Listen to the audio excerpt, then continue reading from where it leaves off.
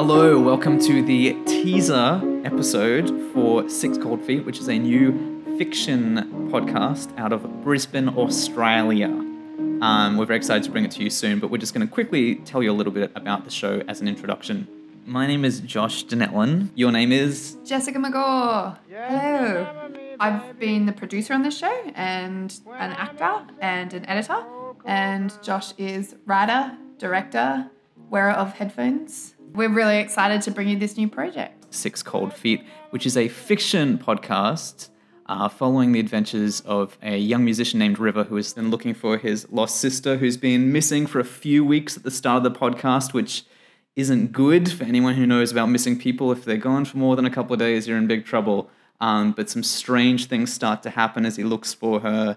We realize the town he lives in is an unusual place. So it's exciting to tell that story in this format. What did you like about working on this podcast, Josh? I think it's a really exciting new way to tell stories. You know, I've written lots of other forms. I've written poetry and plays and novels, and they all have their strengths and weaknesses. I think in this podcast format, what we wanted to do was have this idea that was found audio, so the audio equivalent of found footage, which works really well for a show where the narrator is conscious that he's reaching an audience, so he's talking to the audience as it goes on, and the audience is hearing these recordings that he's cheekily making and lying to people about and saying he's not making. I think having that interactivity with the audience and that connection is something that's really special and kind of particular to this kind of format.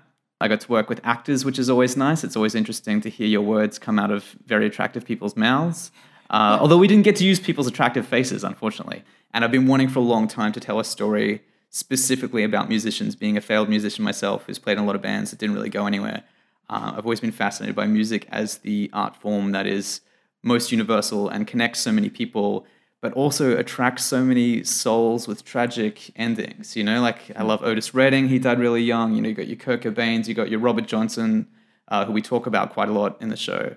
And these beautiful kind of mythic, tragic figures I've always found really interesting. Yeah, they're really cool.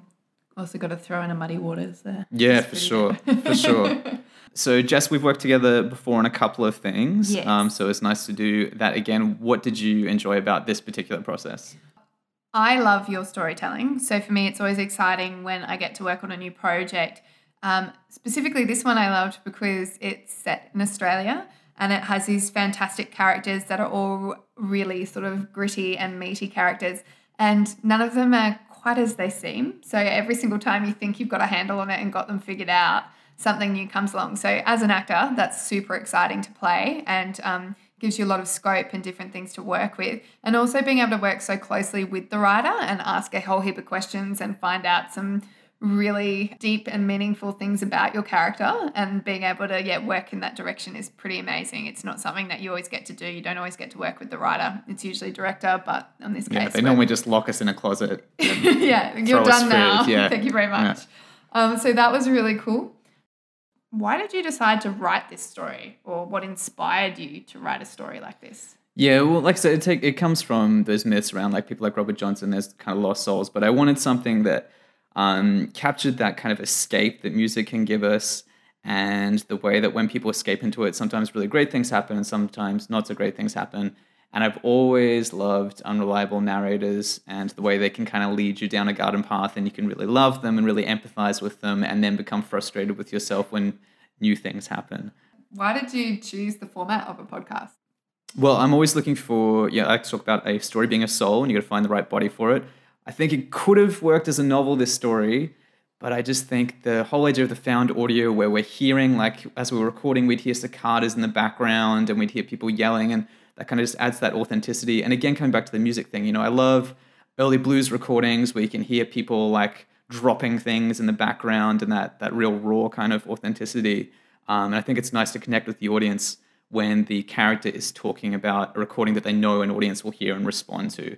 As each episode comes out, we're going to hear the character responding to the audience, responding to what he's doing, which I think is really cool. Yeah, I also really love the concept that we are going outside of Australia. Like the storytelling is no longer insular and small, and that with a podcast, you're able to create this amazing story and you're able to get it out to the whole entire public. With the way that you've written, we've been very privileged to be able to translate that text into something that's breathing and living and can come to life across the sound waves. So it's pretty exciting. Yeah, it's really exciting to potentially reach, a large audience.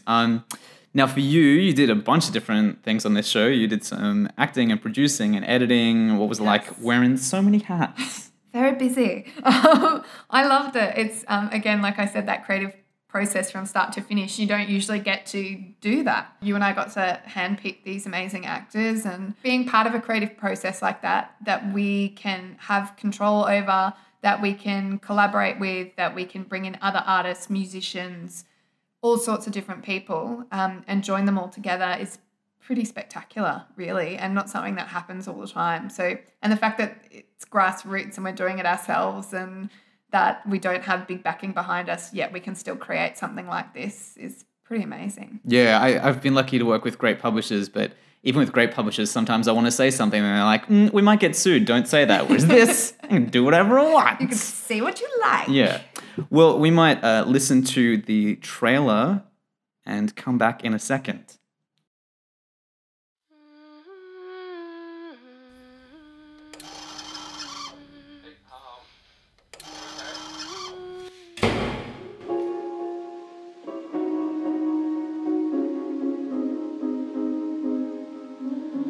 Some of you may be sitting there listening to this thinking, that poor fool can't accept the fact that his sister's dead.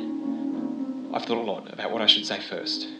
Whether we should talk about her disappearing, or the drugs, or her fugues. And of course, there's all that ridiculous, crazy propaganda that people talk about Uluru. I've heard everything from UFO sightings to human trafficking to it being a mini narco state. It's weird what people say about small towns. Just remember me, baby. When I'm in 6 feet of cold, cold ground.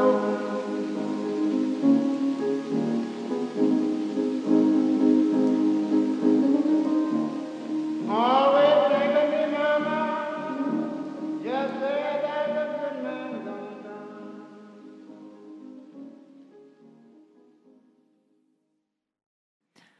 All right, well, last little thing to round out, we'll be releasing episodes very soon, but before we do that, we want to really encourage people to check out our Patreon page. We can throw us a couple of dollars towards the production costs we had to pay for the interwebs. We have to, of course, pay our wonderful actors. That's very important. Very important. Experience dollars, banks don't take them. Yeah, or landlords or anything. It's frustrating. Otherwise, I'd be rich. So we want to be able to do that. And Patreon I really like as a method. It gives money directly to the artists. I support a bunch of podcasts on there. I love The Dollop as one of my favorites. I love Criminal.